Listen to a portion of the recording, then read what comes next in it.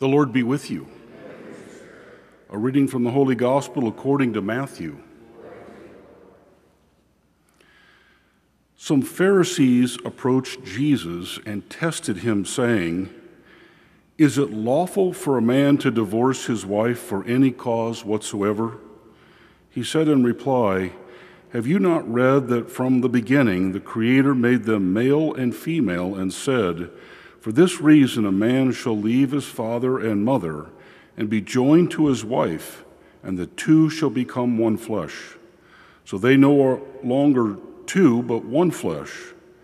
Therefore what God has joined together, man must not separate.' They said to him, 'Then why did Moses command that man give the woman a bill of divorce and dismiss her?' He said to them, 'Because of the hardness of your hearts, Moses allowed you to divorce your wives, but from the beginning it was not so.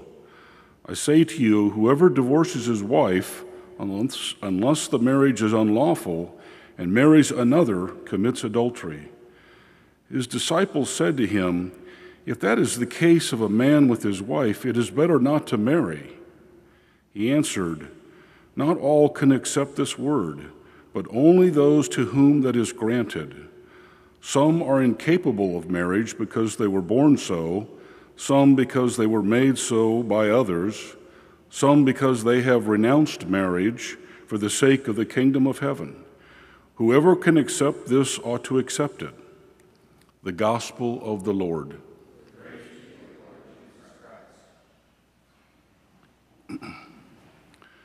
Well, good morning. So on Wednesday, we wrapped up what's called the Pentateuch, which is the first 5 books of the Old Testament: Genesis, Exodus, Deuteronomy, Leviticus, and Numbers. And for the last 30 days, we've been going through those last 4 books, which is really Moses going through with the Israelites through the desert for 40 years. We started the book of Joshua, so we're out of the Pentateuch, we're into the next book, Joshua, and we just read that yesterday, and we see that it seems similar to what we had with the Exodus. We're crossing another body of water. We don't get to spend much time in Joshua. We were in it yesterday, today, and tomorrow, and then we're done. What's interesting is that the book of Joshua covers about 40 years, pretty similar to the 4 books that we got with Moses, but we only cover it 3 days. Yesterday was chapter 3. We're all the way to the end where Joshua is about to die. He's 110 years old. Very similar to what we had with Moses. There's a lot of things we miss in those 40 years. Now, it's important to understand that when you hear the word 40, it really means new birth. Something new's happening. For a child, 40 weeks is coming to full term. And then what happens? You go through the birth canal. And for the most part, what we see with going through the time of Moses and what we have going through with Joshua is we see a new beginning. A new character is being created by the new little nation of Israel.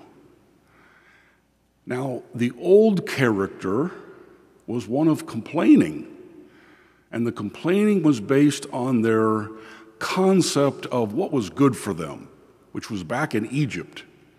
That's what we wanted. So their concept was something of the old. They didn't trust God had a better plan.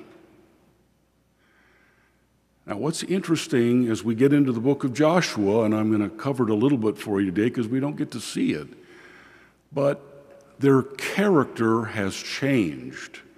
The complaining has gone away, and they've started to trust that God has a better plan.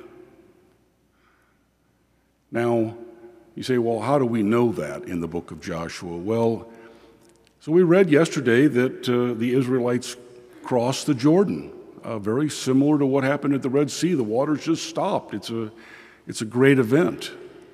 They get to the other side, and God says, you have a lot of new people. In fact, almost everybody's new, because we wandered for 40 years. We got rid of most of the complainers. But, of course, the kids have grown up with parents that complain, but how do we know they're not complainers too? Well, God says, let's circumcise everyone. That, you would think, would bring some complaints. But no, there's no complaints. And then immediately, they're going to take down the city of Jericho. And how are they going to do it? They're going to march around the city for 7 days, blowing horns. And there's no complaints. They're trusting God. They're trusting in this plan. They're trusting Joshua. It's unbelievable. They have changed their character. Their character has changed. And what happened? They trust God. God has a better plan. It's not what they're thinking. They're trusting God.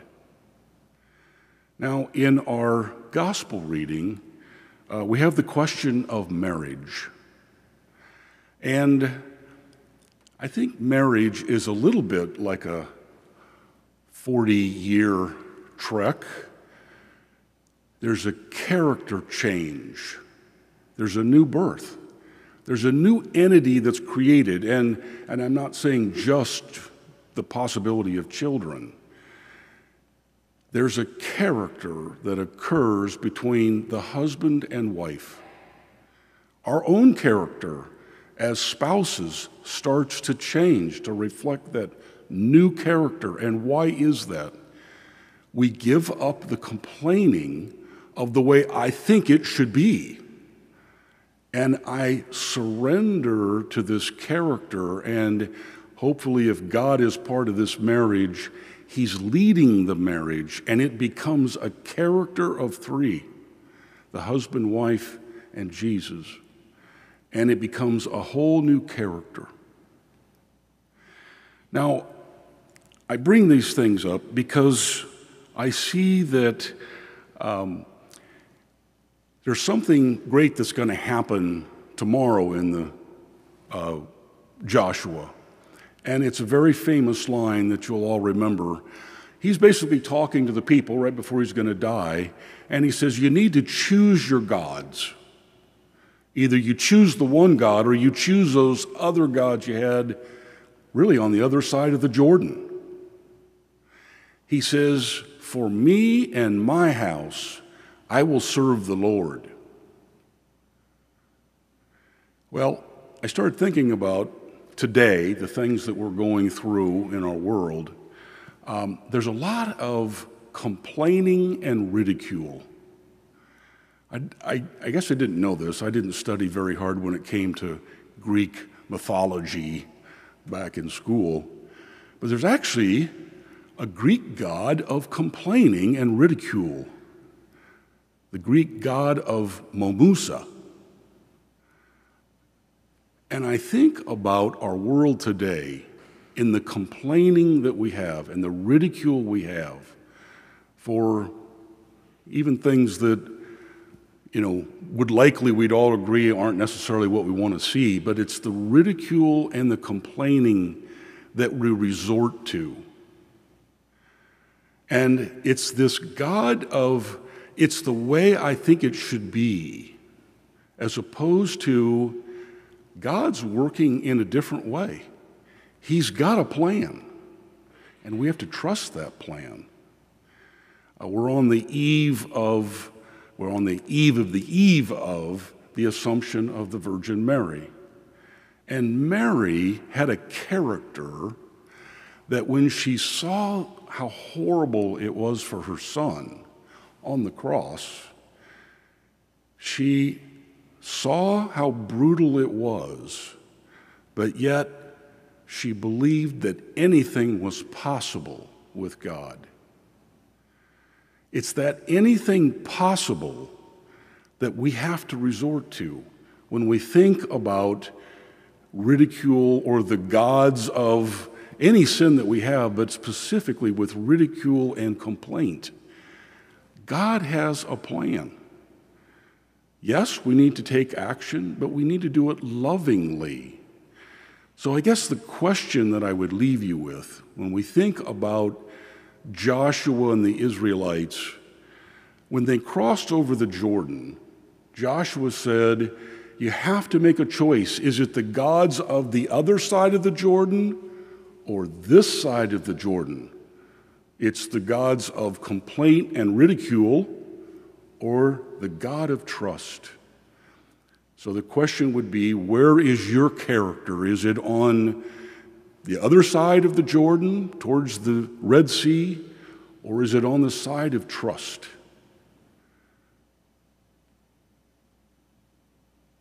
Let's be forcing ourselves to get on the side of trust and have confidence that God is with us and He has a better plan. We may not know what it is.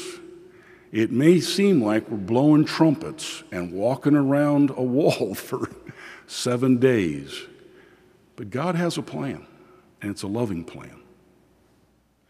Let's stand